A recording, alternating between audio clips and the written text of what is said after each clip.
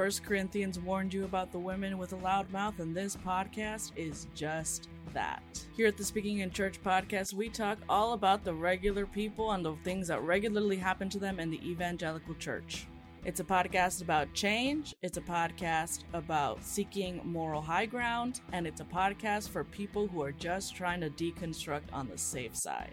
You can listen wherever you get your podcast, and if you want to be a guest, yes, you, regular person, you can be a guest on the Speaking in Church podcast. If you want to come on, just let us know.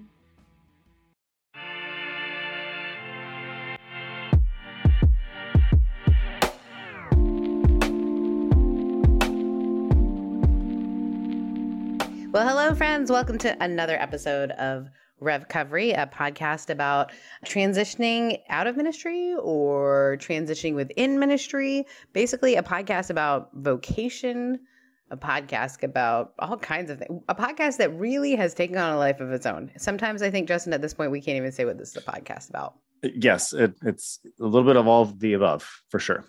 Absolutely. I'm Sarah Heath, and this is Justin Gentry. And we are excited to introduce to you Reverend Dr. I like to say it, Michael Bischof, who is a dear, dear friend of mine. And we are happy to have Michael on the show. Michael has been someone who has both served in a local church, has served in college settings, has served as I guess you call it an executive director. What would you call you? Of SOULeader, which is an organization founded and with the intention of really helping people within ministry live a more holistically healthy life. And Michael's also someone who's been damaged a little bit by the church. So Michael, so glad to have you here. Hey, Sarah. Hey, Justin. So good to be with both of you. Yay. So our first question we ask people is, how long we say how long did you serve? And what maybe it sounds like we are talking prison time, but how long have you been involved in ministry type things? Yeah, it's a great question. Well, mine goes way, way back. I literally was a junior high kid, 7th grade. Wow. And I remember standing in the courtyard of a church as I went through this Christian school. And I had this sense that I was being called to ministry as a junior high kid. I had no idea what that meant. It's so weird to think about, right? Like 11, 12-year-old kid. And I just had this sense God wanted me to be a pastor. I had no idea what that meant. So that was a long time ago. That was in 1976, I think, that I felt that, and literally started taking off on a trajectory toward ministry ever since then. I entered full-time professional ministry in 1987, was a pastor for 30 years in a number of different locations. I was on staff at 10 different churches, pastored at 8 different churches, and went through significant pain in 7 of those 8 churches. You're reminding me of the people who, like, my dad loves to joke around. They have a wonderful marriage, by the way. But my parents will be like, we've been married for however many years. I'll be like, and 2 happy or whatever, like whatever the saying is. Yeah, that's a lot of positions. It's a lot. And the last church I left I was lead pastor until about 2015, and then stepped out of that and have been doing SOULeader full time, this ministry that I started in the year 2000, and have been doing that full time. Yes, started in the year 2000, but full time since 2006. And so that's where I sort of transitioned out. And now I pretty much SOULeader's my full time gig, doing this thing alongside, trying to help those that are in some form of ministry, some kind of spiritual leaders, trying to help them stay in the game, try to not just survive, but thrive, trying to deconstruct in the best ways possible, trying to figure out where they might make their best contribution as a human right now. And I've been doing that for a long time, and often with one foot in the church and one foot in parachurch at the same time. So you said you were in junior high. Did you grow up in a church setting? Like, it feels I like didn't a grow really... up. No. It started in junior high. That's actually when it started. Yeah. I went to this Christian school, and they kind of shared the gospel with me. Little tiny fell into Michael. it. And yeah, it started in junior high for me. Yeah, I went to a Christian school as well. And there were a lot of those like invitations to come to Jesus in school. Like, oh, I missed math class today because I got saved. Oh, wow. You guys, that's just such a different experience than to me. They're like kid who went to public school their entire life. I cannot imagine. But I will tell you, like in high school, man, I loved to see you at the pool. when we were going to witness to our entire school in Mississippi. Guys, no one was looking to meet Jesus in Mississippi. I mean, they had met Jesus. They had an idea of Jesus.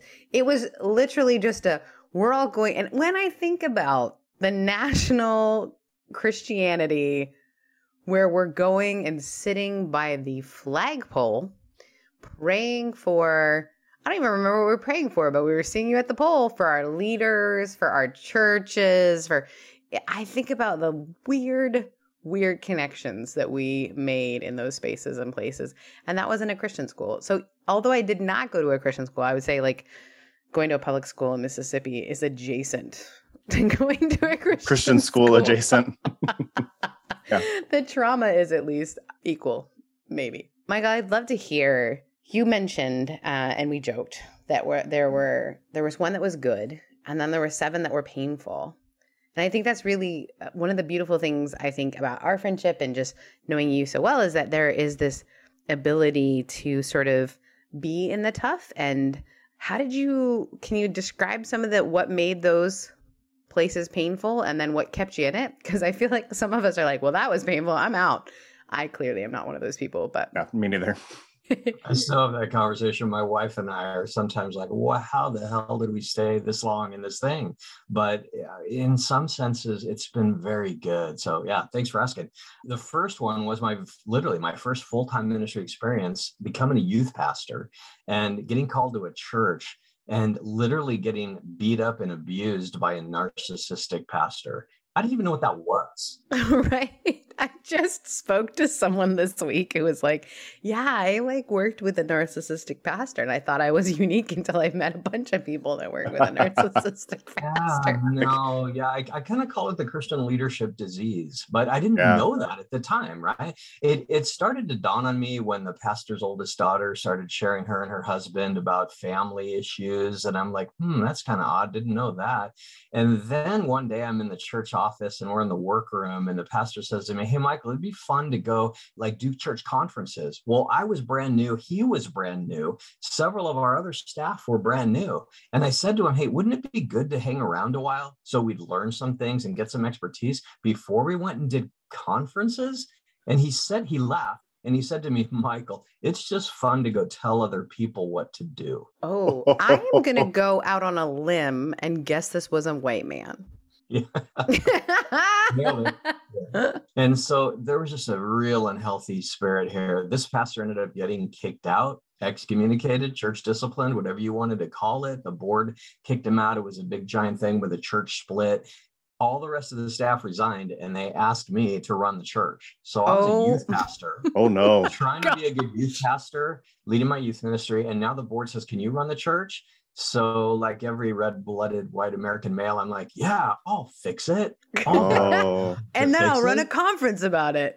Exactly. Yeah. Well, I was still working on my MDiv at the time. I was in seminary and trying to figure out what a pastor was even supposed to look like. And now I'm trying to run this church and realizing how dysfunctional it had been, because not only was that pastor kicked out, but the previous 2 pastors had been kind of pushed out in some way. So this was a really unhealthy church. So anyway, 1.5 years, I dove in. I was sort of the interim pastor, though not with that title or really the authority, trying to find some healing, try to bring some help. 1.5 years, it actually did stabilize. They called a pastor, and to this day, he's still there. And this was over 30 years later. So that person's still there. But I ended up going through 8 months of clinical depression at the end of that time. And I did not know what I was feeling. I just knew I didn't want to talk to anyone. I didn't want to see anyone.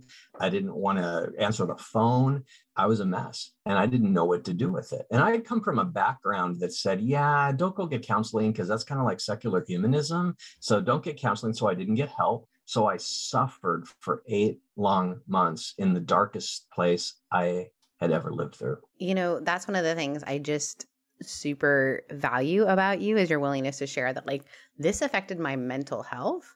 And not only that, but I wasn't allowed to say this is affecting my mental health. Not because necessarily all the people around me weren't able to hold that space, but because I had been brought up to believe, in the system, once you were a junior hire and you got saved at school, that in order to seek help, you would be stepping into a different belief system.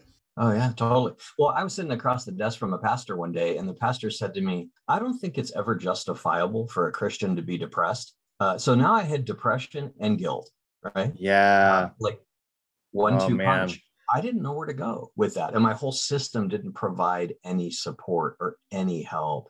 So I was like, I got to get out of this situation. So literally first full-time ministry experience, I had 4 years in that job, in those dual roles in that job. But I'm like, I got to get out of here. So one day I'm listening to Christian radio and I hear this advertisement come across from an organization that was like a career consulting firm. And because they were on Christian radio, I just assumed these were good people.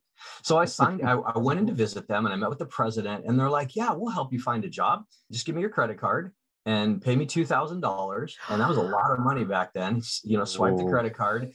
And literally within a couple of weeks, not only did they not help me find a job, but they went bankrupt. And the whole office closed up. So here I'm trying to leave, right, and recover, or rev cover to be appropriate to your podcast right, from this horrible situation and my depression, trying to just go get a job.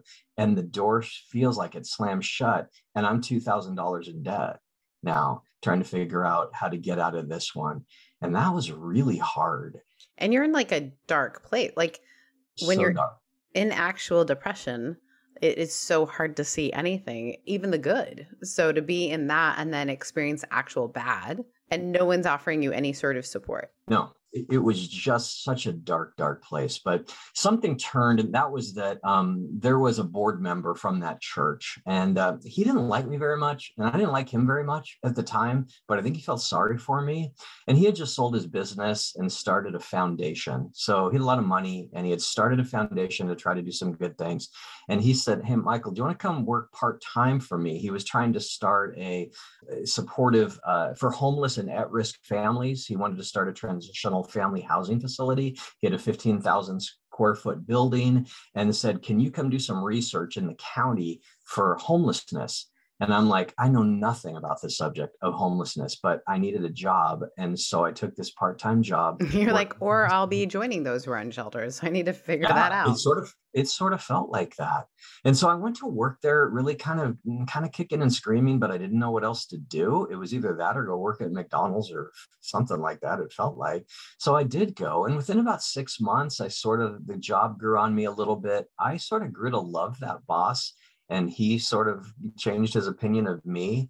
And I ended up working for that foundation for 7 years. And it was a wonderful experience because it allowed me to heal from this first horrific ministry experience and yet still help other people. We had about 10 different ministries, and it allowed me to take all the things I had just learned by going through that pain.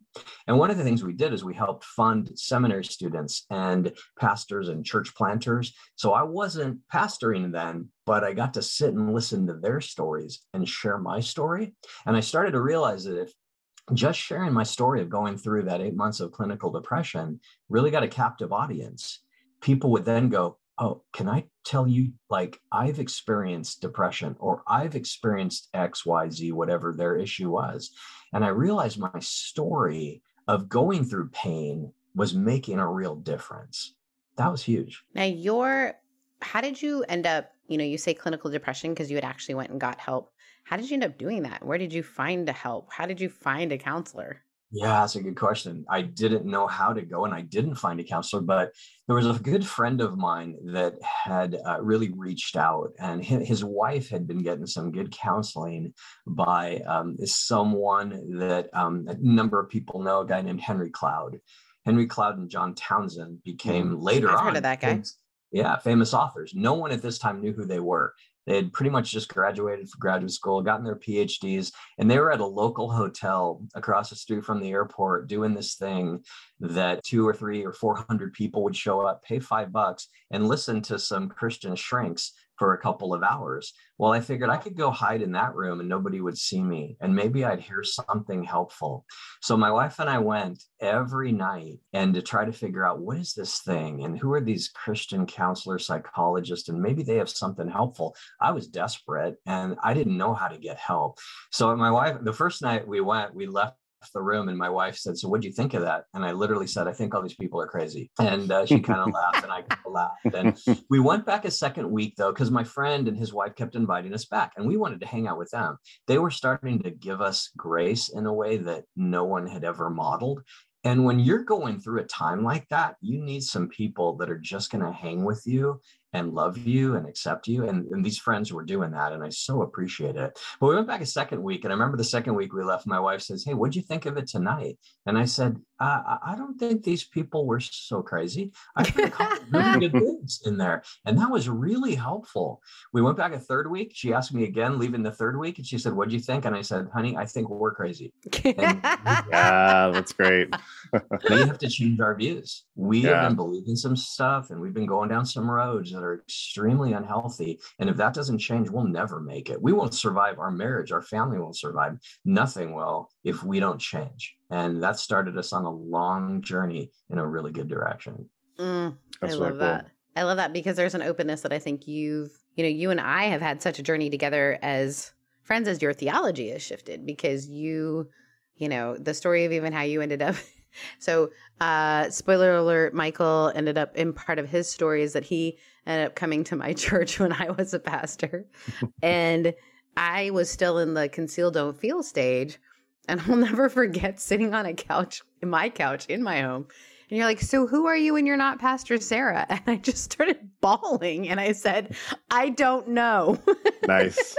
And it was like that awkward, well, that was a lot moment. But I think you had made so many shifts that I felt comfortable sharing finally, because I think I had a mask on for so long about, trying to be what everyone else needed. I think that beginning story of you being in an experience where you're like, "This isn't for me." And then you're like, or these people are crazy. Well, this isn't for me. That, oh, we're the crazy ones. Mm-hmm. Well, you got to make some moves, right? I mean, probably my deconstruction started there literally over 30 years ago when I realized, man, I was getting the shit kicked out of me going through this clinical depression. I didn't sign up for this, but I had to change my views somehow. I had to see things differently somehow. And I was so thankful that these Christian counselors were helping me do that. Now, I wasn't out of the woods yet. It was painful, but that deconstruction has gone in my life for many, many, many years. I know some people don't like that word. I really like that word because I think, take it down to the bare studs or even level it down to the foundation. And then you'll know what might need to be rebuilt. And that didn't happen fast. I wanted it to happen fast because the pain was so bad, but it didn't. It meant getting all new friends. It meant changing churches. For us, it meant moving. It meant new employment, new form of employment, right? Working for this foundation that I didn't really plan to work for. And yet it was used as a place of healing in my life, stepping out of ministry for a time, at least church ministry for a time, and figuring out how am I going to see this stuff different? And so, it's been a really good journey looking for new ways. And that's how I ended up at Sarah's church, because that's great. I went through burnout in 2017, 2018, and took a sabbatical. And in the midst of that sabbatical, started looking for a new kind of space to be in. And one thing I realized was I couldn't be in some of the same kind of spaces I'd been. And it was really good to find this church that had a woman pastor, because while I was supportive of women pastors, I'd never been at a church with a woman lead pastor. So I ended up visiting, met Sarah, and she pretty much wrecked my wife and I from that point on. Mm-hmm. It's hard to say. These people are crazy. Yeah, nice. Michael, I think you brought something up about deconstruction that I think is interesting, especially when it comes to pastors, because, as in adolescence, you're given a structure of life, and this is the way the world works. And I think normal human development then is a certain amount, if not complete, deconstructing of that paradigm when you become an adult. When you train for ministry, though, it's interesting because you're given this structure and then immediately you're said, now go defend it. This structure is now your life. And I think in some ways there feels like a delayed adolescence or a delayed adulthood for pastors, because you don't get that opportunity necessarily to ask those questions, because you immediately go into all right, we're repping this thing now. And so it sounds like from your story that you start to see those cracks, but then it's like, okay, all my peers are are reps for the system. All of my support network is, my paycheck is tied to this. Like, where do I go? So you end up like clandestinely going to like a hotel to listen to some crazy people. Yeah, most people, that's not what's happening clandestinely for a lot of pastors at hotels, as we just discovered. Hillsong. But you end up like sneaking around to try to find voices that will start to give resonance there. So I guess, can you maybe speak a little bit more to that process, and maybe ministers that are listening to this podcast that are like, hey, I'm feeling this. Hi, it's me. What are maybe some ways to start healthily pursuing that process? Yeah, great question, Justin. For me, it was pain that propelled me, right? 8 months of clinical depression was pretty significant pain. But if I had success, if that first church would, exploded and there was growth, I don't think I would have gone down that road. So it made me incredibly thankful for the pain. So maybe that's one word, is that whatever pain your listeners are feeling, and I know the pain is huge right now because I experience that as well in the leaders that I coach and train and consult with and mentor. And it's just greater than it's ever been right now in the days that we're living in. So one, don't run from the pain, but figure out how to cooperate with it in a healthy way. Like, embrace that pain, and you can't do it alone. So, but I sense sometimes that pain can send us down some roads that make us more reactive than receptive. And so, like, I'm a big believer in trying to lean into that. And with the right kind of resources, like good friends, good therapists, reworking our perception of things and the way we had thought about them, changing our mind, right? I think that's the best definition of this word repent. Many of us have come from backgrounds where this word repent was drilled into us as just, you're in sin, repent from it. That was sort of my background. But I think the best definition of that word, metanoia, is to change your thinking about your thinking. And I needed that. I needed to be smacked upside the head in order. I never would have listened, at that hotel to these Christian therapists if I hadn't been smacked upside the head and realized I had to change my thinking about the way I was thinking. So literally that I was repenting in the best possible way. Okay. Others would have said, yeah, you're in sin, just fix yourself. Now that wouldn't have been helpful at all. So if you're coming from a background like that, you got to get out of it. You got to get away from those people, right? Like the pastor that told me it's not justifiable for a Christian to be depressed. I can't hang out in that environment anymore. I had friends that were really toxic and really unhealthy. I had to get away from them. But I had some other friends that were on a journey. They might not have been at the same place I was on a journey. So with them, I just kept sharing my story. If they could track with that and hit some grace for that, great. Maybe my story could help and encourage them. And literally my story ended up being what birthed SOULeader, this organization that I started in the year 2000. It grew out of my story. So all that to say, something really good can come out of your pain if you allow it. All that also, though, I want to validate all those emotions, all the feeling, all the anger that you're feeling toward it, because if you just shove that down and repress it, that's not going anywhere good. So you do have to work with that, cooperate with it, listen. And I think you've been told, like Justin and I have talked several times about sort of the inability to actually feel. I love that you said this idea of sort of cooperate with it, because for so long we would experience things so that we could share how we came out on the other side of it. So your pain will bring, here's the silver lining. So you're in the midst of the most painful moments of your life, and you're trying to figure out how you can make this feel better for other people. And you're trained to do that, right? From the testimonies you hear in youth group or whatever it might be, you're taught to always sort of have this lens that bypasses the actual experience of having, you're almost experiencing something, but thinking about the thing that you're experiencing instead of bypassing that feeling and that emotion. And so I'm really grateful, Michael, for your invitation for people to actually feel, because I think that's a problematic thing. It's a huge thing that a lot of us have experienced, where we've been told that there's no place for feelings in this faith, which is really weird, because if we think about scripture, there's a lot of feelings, but somehow we created this narrative that we're not, and especially leaders. I literally had a leader, a mentor, tell me one time, people know you're sad and no one wants to follow someone who's sad. And what I heard from that was as a woman, you're always afraid of being over emotional, because that's the labels we often get. And so I thought, oh, I need to I joke around that it was like my frozen period where I just went around conceal, don't feel. And I think I'm really grateful for just even that idea that like you cannot bypass it. You have to feel whatever you're feeling, and you have to be around people who let you feel what you're feeling. Because the temptation, I think, sometimes is just to find the people that will tell you, you're going to be okay. It's fine. Keep going, which I think is great. I think there is that need to like believe in the after, but also the people who can sit with you in the midst, right? Yeah, what I realized was the depression was my entryway into this different place of formation than I'd ever experienced. I like to call it emotional formation, right? Because this is kind of our niche paradigm that we use as SOULeader, that there's these dimensions of who we are as humans.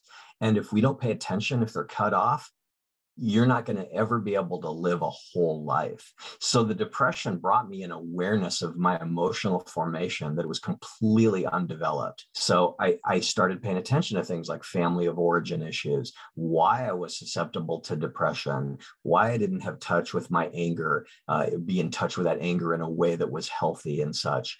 And then to realize I couldn't work on that if I was alone in isolation. And when I left all those other friends that used to think the same way I did, that was not healthy, I had to make some new friends. And I remember it took me about 6 years to find some friends that understood that and I felt like supported me.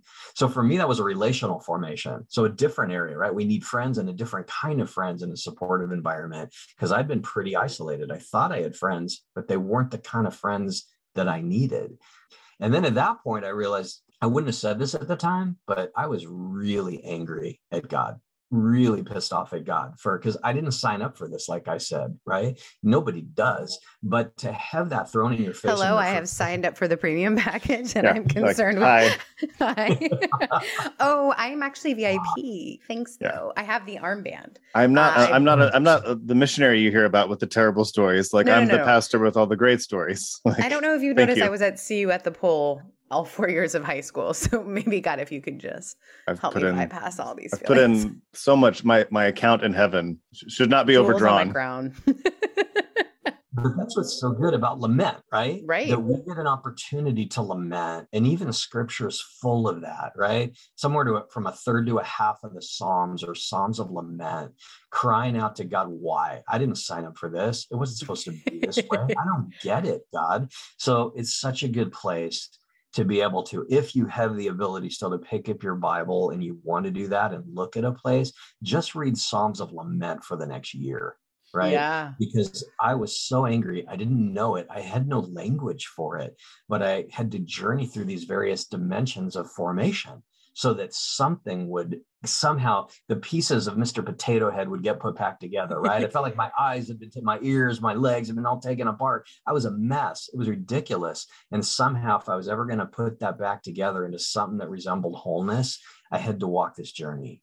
And so it literally became a paradigm for the way we work with leaders today. I want to ask both of you, Justin, as well, like this idea of not being able to be angry. I have recognized in my own journey since I left, local ministry in July, and I have never known how to be angry. There's lots of reasons culturally for that, for me, family of origin stuff, and I don't know how to be angry. Anger for me is a very scary emotion. And then, so I, in some ways, chose a career, I think, that wouldn't allow me to be angry. There was no space for my anger. But the truth of the matter is we all have anger. So it just comes out in like a different, terrible way, right? Like it's going to come out. Do you guys feel that sense of like, I had to learn how to be angry in healthy ways? Because I didn't know how to be angry. So the other day I had a conversation with someone about salaries. And I was talking about how for 16 years of ministry, I was paid what was called our conference minimum. I never made above that, even though I was, in some ways considered a rising star or whatever. And he looked at me and said, that's ridiculous. My starting salary was more than your whatever. And I felt this thing in my body that felt so wrong and so uncomfortable and so almost devastating. And I thought, oh, Sarah, you're experiencing anger. What have I mean, do you guys have that same thing? Or did you feel like You knew how to, it sounded like you didn't know how to be angry, Michael. Well, someone asked me one day, hey, Michael, are you an angry person? And I said, no. And then they followed up with a question. They said, how do you drive? When someone cuts you off, how do you drive? And I had to get to the place where I'm like, wow, I never realized that. I'm a pretty angry driver. I'm a pretty impatient driver. And so I didn't even have language. First of all, I had to accept it. I wasn't even accepting it, right? Because anger was bad, like you said. It's not socially acceptable in an environment when you're a spiritual leader. But if you can say, okay, now I'm angry, now you can do something with it and about it. So one, I had to accept it. And then two, I had to realize, like, where's it coming from? Like, is it my personality? Is it because I had like family of origin issues that had set me up for that? Is it because I'm an Enneagram 1 and everything's black and white, right and wrong? And that makes me really upset when people don't do it my way. There's all these reasons. So giving it language, talking about it, and bringing that into safe spaces, that helped me realize, yeah, I have anger. And then being able to, I guess the best I could say that I found it helpful is, yeah, even the Bible says, be angry, but don't sin. Don't let the sun go down on your anger. So it never disses anger. It just talks about processing it in healthy ways. So for me, that means putting it into words that work. So even my wife and I, right, if we get mad at each other, we're going to get angry, but rather than throwing things at each other, it would be putting it into words to say, I am angry about this, or this is how I feel hurt, using I statements. So yeah, identify it, but then put some language on it that allows you to communicate about it in ways that are productive rather than destructive. 1 Corinthians warned you about the women with a loud mouth, and this podcast is just that. Here at the Speaking in Church podcast, we talk all about the regular people and the things that regularly happen to them in the evangelical church. It's a podcast about change, it's a podcast about seeking moral high ground, and it's a podcast for people who are just trying to deconstruct on the safe side. You can listen wherever you get your podcast, and if you want to be a guest, yes, you, regular person, you can be a guest on the Speaking in Church podcast. If you want to come on, just let us know. Anger is an interesting emotion, I think, in that if we're going to do Enneagram, I'm an Enneagram 7, recovering from that lifestyle choice. So, but like, I can touch anger, I can express anger, and then I just move on with my day. And then it was really only until relatively recently, painfully recently, that I realized, oh, when I do that, like, that really bothers people. Whereas like I feel things very quickly, it passes, and I just move on. I never like sit with it for a long time. And so getting comfortable with the fact that, oh, I'm angry, and I probably need to like maybe think about why that is, and sit with it for a little bit and feel that for a while. And like Sarah, you talk about like the injustice, like feeling about pay. Like when I left ministry and I got my first corporate job, and I knew the benefits package and stuff, but it wasn't until like I started signing up for stuff. I'm like sitting at my desk, signing up for like all the benefits and stuff I get for starting this corporate job, and feeling so cheated, because I'm thinking like I'm sitting next to someone who just graduated from college, like we have the same job, and I'm like, the advantages that this person has that I did not have opportunities for because I was in ministry, like, retirement, all these things, like all this stuff that, they say like, you're working for the Lord, you don't need to worry about retirement, like, yeah, my retirement's plan is Jesus. Like, no, that's a good way to go hungry when you're old, or be a pastor until you drop dead. Honestly, is that, I think that was the plan. And so like I remember feeling like so much sadness and grief and anger. Like, this is day one of this job, I cannot get angry right now, but you're feeling it like this. I'm in my 30s, and at the time, and it was like, I have missed out on so much financially, and so much security, and so much, and feeling that robbed feeling where, yeah, I'm just like, hold it together, Justin, hold it together. Yeah, for me, it was just such a shock to have my fists, like, I talk about embodiment and have actually for SOULeader before, but my body was holding that anger. So like, I'm having a conversation with people I super care about, and I'm happy for them that they've been able to negotiate big salaries, but I've never been taught how to do that, nor did I want to take advantage of an already tiny church. And so I had all of these feelings all at once, and I looked down and my hands are in fists. And I thought, whoa, this is like, you're no longer in that space. You make money as a coach on your own. You hustle, you work for it, you're doing it, you're okay. Your bills are at least paid for this month. But I was so, I don't know, angry. I was angry. And I think it's really hard to not also go to I feel shame for feeling angry. It's that guilt piece you talk about. So not only are you having a central feeling, you're also having guilt layered on it. And I think so many people that are transitioning ministry or whatever it might be, leaving ministry, there's the primary emotion you have. And then the secondary emotion is the shame of I shouldn't feel that. So that's my deep thought about anger, guys. Michael, how, you talked a little bit about it. You talked, kind of touched on it. You are working with a lot of churches in trauma, churches trying to react to what's going on, because in case you haven't noticed, there is this massive shift of people exiting ministry, and you're on both sides, right? You're dealing with pastors who are doing that, but you're also dealing with church communities who are yeah, now what? And I would love for you, and you don't have to get specific because I know this is your work, but I would love for you to talk a little bit about, you've seen churches who are doing a really crap job of that, and then churches that are trying to do a better job of that. So I would love for you to share. You just went through a pretty devastating experience. You don't have to use details as vague as you want it to be, but how are you seeing churches reacting to this grand resignation? Is it great or grand? It's great resignation. But I think it is great, but I like grand. Grand. Mm-hmm. Let's just call it grand from here. I've made it more formal. Yes. The grand resignation. Yeah. Or the horrible resignation, if we Yeah. want to think The reckoning.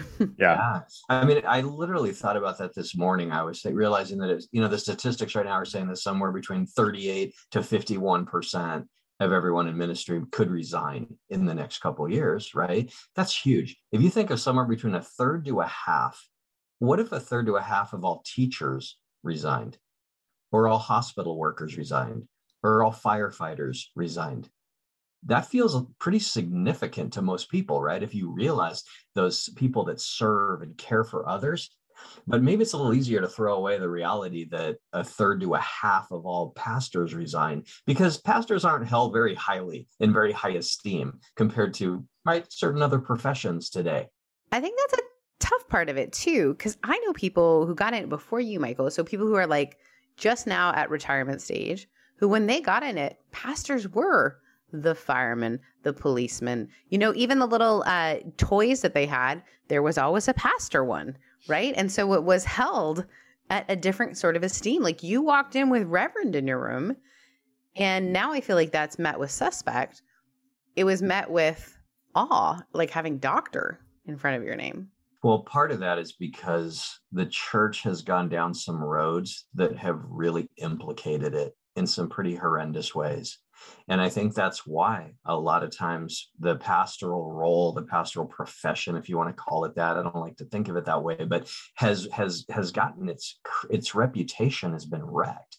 So that's hard, because when you find yourself in that, and then you leave that, you don't even have the same kind of respect, right? When you go to another job, like Justin's example of going to another job and feeling like, man, this college student's got one up on him because they're just getting a head start. So that even adds to your pain, right? So many things the churches are doing right now is really frustrating and sad. And I don't claim to be able to prophetically figure out what's around the next turn, by no means. I mean, our team at SOULeader spends a lot of time talking about that because we want to be helpful for whatever that looks like.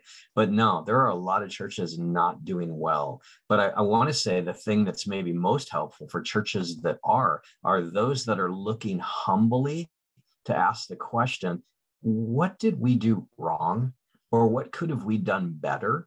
Or what can we do now that could bring goodness and love to the people that we serve or our communities? I feel like that's the only thing that's going to be redemptive in any way for churches are those that are asking that question. The ones that are reacting and hunkering down and figuring out ways to just hold on to their beliefs and then drive them even harder, that's where the greatest unhealth is coming from. Not only, I mean, church is already a highly anxious place. And one of the best things to be a healthy leader is to try to be a non-anxious presence in the midst of that anxiety. But in some places, it's gotten way worse. And that's the unhealthy direction, I think, is when they're just being resistant and arrogant and prideful. And it's beyond the we've always done it that way before into an almost narcissistic arrogance that says this is the only way to go. Yeah. That is just going to crush the church's opportunity to be a light in any way in the future. Yeah. And I think so many churches kind of pin it on like, oh, the culture has changed. That's why the pastor's place is diminished. That's why the church's place is diminished. And, my pushback, and I think a lot of pastors that have deconstructed and a lot of, those of us on this call, our pushback would be like, no, actually, I think the church changed a lot. Yeah. Over the course of the last 30, 40 years. And, and we could go down the list, but it's like, no, like you shifted, folks, like, and became this place where it's like, we enforce the doctrine over the person, like, and that's where this whole depression thing comes from. Like the doctrine of be joyful at all times trumps the human reality that people get depressed, and quite frequently. And Michael, I love that you're able to put dates and timelines on it, because I think that is good for people. Again, as an Enneagram 7, when I would feel depressed, it'd be like, this will be over in a day or two. Like, I will shove these feelings down and I will be joyful again. But like the reality is depression doesn't just go away. No. And I think that I love that you say like it took you 6 years to rebuild your friendships. I do think that some people get out and they're like, all right, let's make friends. And you realize the only way I know how to make friends is at church. Like, and so it is going to take a while. Yeah. By the way, the number one thing we get told is I'm ready to leave, or I'm ready. I've experienced all this stuff, but I don't know how to be without my community, because that's where my friends are. But I also know my friends don't know me in totality. So it's this really messy space. There are people that I know that still go to very toxic churches because that's where their friends are. How would I be without my friends? So they'll kind of sit through a sermon that they don't like, and they'll give to a church they don't like. You remain in community with these people, which seems very strange to me. But I do think that there is this like relational piece that obviously we're humans. We want to hold on to that. So like, how do you make friends as an adult, Michael? Yeah, that's a great question. Do you know? It is, because I mean, what you just said, Justin, is huge, because it's like the person that submits to an abusive partner because it's all they do, right? Yeah. I think we do that in terms of a toxic faith system. And there are those that are studying that, right? And coming out and realizing that the level of toxicity in religious systems is way beyond what we ever imagined. And so, but yet we stay in it sometimes. Why? Because it's all we know, or that's where my friends are. Or sometimes it's because, you come for the sermon and stay for the shame, right? Where did I hear that quote recently? No, it was come for the sermon. No. You said it, Sarah, right? Yeah, I did. It was on our other podcast, Your Favorite Ants, and we said people come for the shade, but they stay for the sermon. So it's the opposite. Oh, yeah. Anyway, whatever it is, it's really hard. So you got to get to the place where you realize what it is that you're experiencing, that whether that's shame or literally abuse. And I think this is like a really strong statement, and we could spend a whole podcast just talking about this, but the level of theological abuse that's going on in many circles right now, and I'm sure many of your listeners are right in that space, is to the place where toxic is a light word for it, but it's like damning to be in that space. And I feel like I was made susceptible to that level of theological manipulation and abuse and narcissism, some of the other words that we've used here. You've got to get to the place where you call that out and are willing to stand and take whatever consequences it is to speak against it. But then again, you can't do it alone. So you ask, how do you find friends? You have to then take some risks to try to find some people that might be outside your circles. Here's where I guess I'm an idealist kind of in terms of, if I'm doing well as an Enneagram 1, I go to 7, right, Justin? So I become like you when you're in your good space. When I'm in my good space, I go to 7, and that's where I hang out. So I do have a sort of a happy idealism that I'm going to find some friends somewhere, right? You might be, it's like the little kid that he was so optimistic, and the parents like piled a bunch of horse shit on the kid's bed and just said, this kid's so optimistic, we're going to teach him a lesson. And then they walk by the room and the kid's going through all the manure going, there's got to be a pony in here somewhere, right? Just trying to find it in the midst of all the bad stuff. In the midst of all that's such a potent image that like really struck me. But trying to go through it. So there are people that are there, right? We know there's enough humans on the face of the earth that you can find people, but how do you find them? One, you got to go through a lot to get there. Another one is you've got to be willing to take some risks. And here's where it gets kind of scary, is you have to kind of take some of your own pain and hold it out and say, can I trust you with that? And you know what? It's going to get stepped on by some people. You can't trust them. They're going to squash you. But if you have enough and you take some chances, you will find people that go, thank you for sharing that pain. I love you more because you shared that pain with me. So you got to take a risk and give that a shot. And I've been doing that for decades now. And I've lost a lot of friends and I've gained a few. But that's what makes it worth it, when you find those few that go, thank you for being honest about that. And I think there's something incredibly healing in that kind of, again, I'm going to use this concept of relational formation, that we're literally formed by the people we're around, by the humans that we take My risks. favorite poet has a whole book about it. Anam Cara is a book by John O'Donohue about sacred friendships. Yeah, and that's I think, what that means. Yeah, there is this truth too, like making friendships as an adult. I recently invited a friend of mine, and by recently I mean 2 years ago, he started running with my run club. And the other night we were all hanging out for St. Patrick's Day, and he looked at me and he said, these are all really good people. And I said, yeah. And he's like I made friends. I was like, yeah, you did. And we laughed because as an adult, there are so few spaces where you're like hanging out. And there's something to be said about suffering together. So like long distance running is a bit of suffering together. But if you find places as an adult to do activities or engage in something that you're actually interested in, I think that's how you start to make friendships. And I would encourage people to look beyond just deconstructionist spaces, because I find some people jump out of the church sphere and they jump immediately into the not non-church sphere, but the like anti-church sphere. And that's fine and good. And you will find some friends there if you need to do that. But it's also going to be a place of trauma and re-trauma and things like that. And so it's almost be aware that trauma bonding is a thing. Yeah, trauma bonding is actually a thing. And so I wonder if it would be helpful to also just like think about like, what are the things you like to do, and then go do those things. Because we, the bold move of like, I remember the first time I went to Run Club alone, I was just like, I don't know if I'm fast enough to hang out with these people. And also, I don't know if these people will like me. And now, it's years and years and years later for me. And there's some, like, I joke around that they're kind of my church in some ways. They're the people that, show up when a book launches for me, or when I just found out a guy from my run group listens to my podcast. It has nothing to do with ministry. He just thinks it's a cool podcast because I'm doing it. And I think there's just something to be said about finding friendships when you're being fully yourself.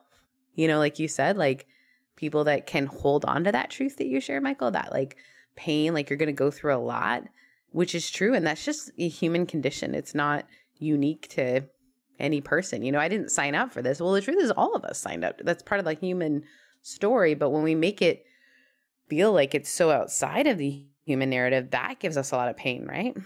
I realized that what I called a friend before my depression, for example, wasn't the kind of friend I needed, because that friend, if I took a risk, said something intimate, said something very difficult that they didn't know where to place it, they judged me. So if you get judgment from a friend, that's not safe. So you've got to find some safe friends that will hold that stuff. I needed the kind of friend I could call in the middle of the night, text in the middle of the night, and they would go, I'm there. I'm going to come and be with you. Or I literally, if I got to get on a plane to go be with you, I needed that kind of friend. And that's why it took me 6 years to find just a few. If you can just get one of those kinds of friends, I believe your heart, your soul starts to heal, because it's grace. And whether that's the grace of a human, or you believe that person's modeling God's grace for you, it's like God with skin on. There are these one another verses in scripture that many of us hold to. We need that modeled, because God seems so intangible sometimes. I don't sense it from the divine space. But if a friend is right there modeling, I love you, I'm not going to judge you, I accept you, I'm going to encourage you, and they're doing that, that's where healing really starts to take place relationally.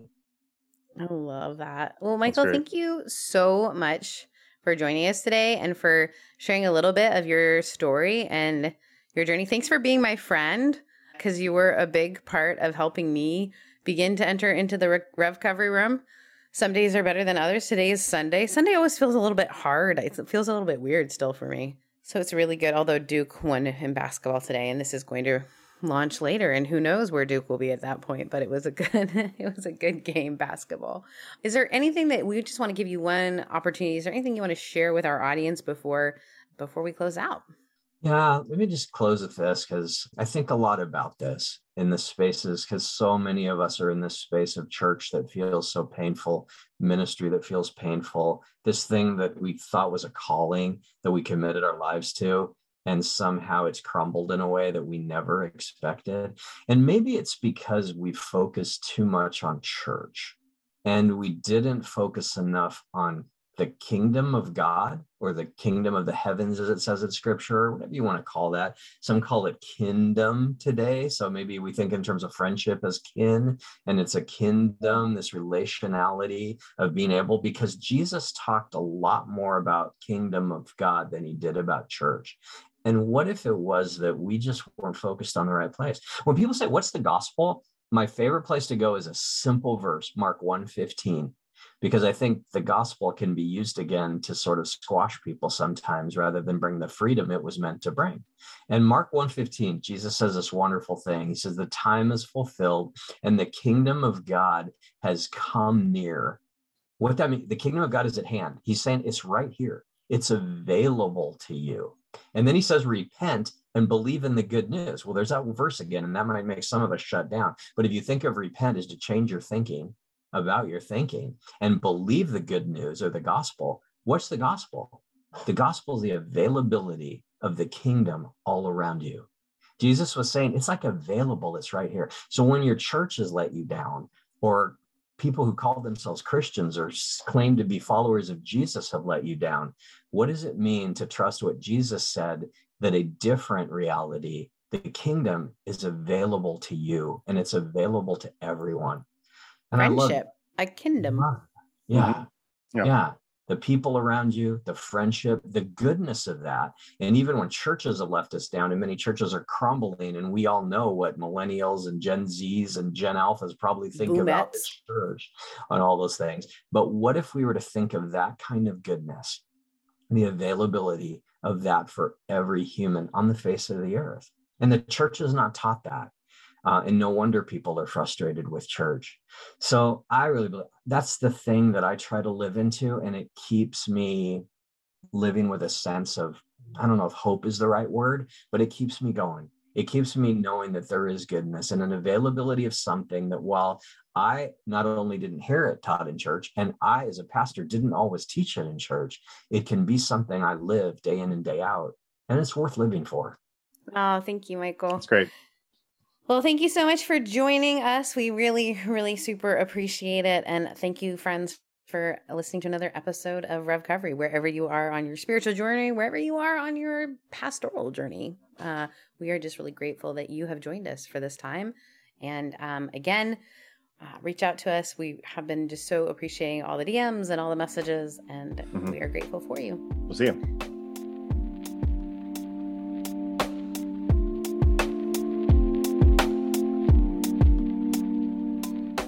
Friends, thank you so much for listening to another episode of Recovery.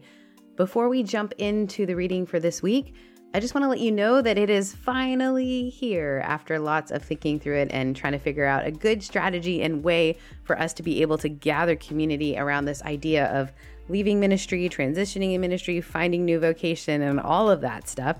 We have landed on having a Discord called Recovery Room. But in order to get access to that, we would love your support through Patreon. There will be lots of different ways that you can connect through Patreon, but Patreon will be the place where you can support the work that we're doing. Both Justin and I have other jobs, but we pay for this out of our pocket because we really believe in it. But we know that this will be a great way to support the show so that hopefully it can become self-sustaining. So in order to find us on Patreon, you just go to patreon.com/revcovery. And we know that all of your autocorrects are going to try to fix the way you spell Recovery, but you can find us there. And once you're there, you'll be able to get a link and be able to be part of the Discord Recovery Room community. Again, thank you for all of your support, for all of the DMs. We are so excited that some of the folks that will be coming on soon are our listeners who have reached out to us and shared with us their story. If that's something that you want to do, we would love to hear from you. You can do that through our website, and the link is always available. All right, friends. As I listened to Michael's story, I thought about this overall sense that Michael had to figure out how to stand still. So that made me think of a poem. And as always, at the end of the show, we like to kind of end it with the writing of others. And so this is by a poet named David Wagoner. And this poem is called Stand Still. Stand still.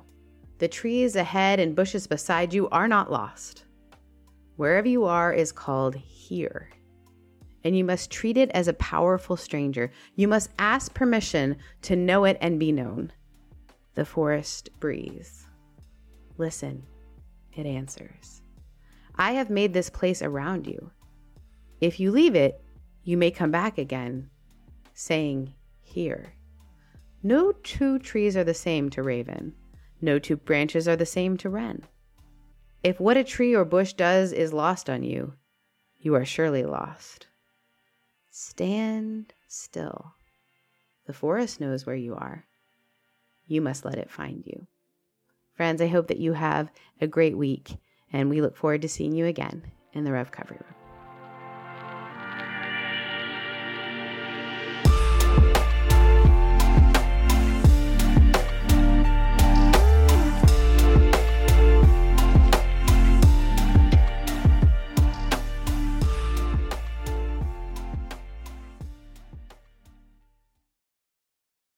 First Corinthians warned you about the women with a loud mouth, and this podcast is just that.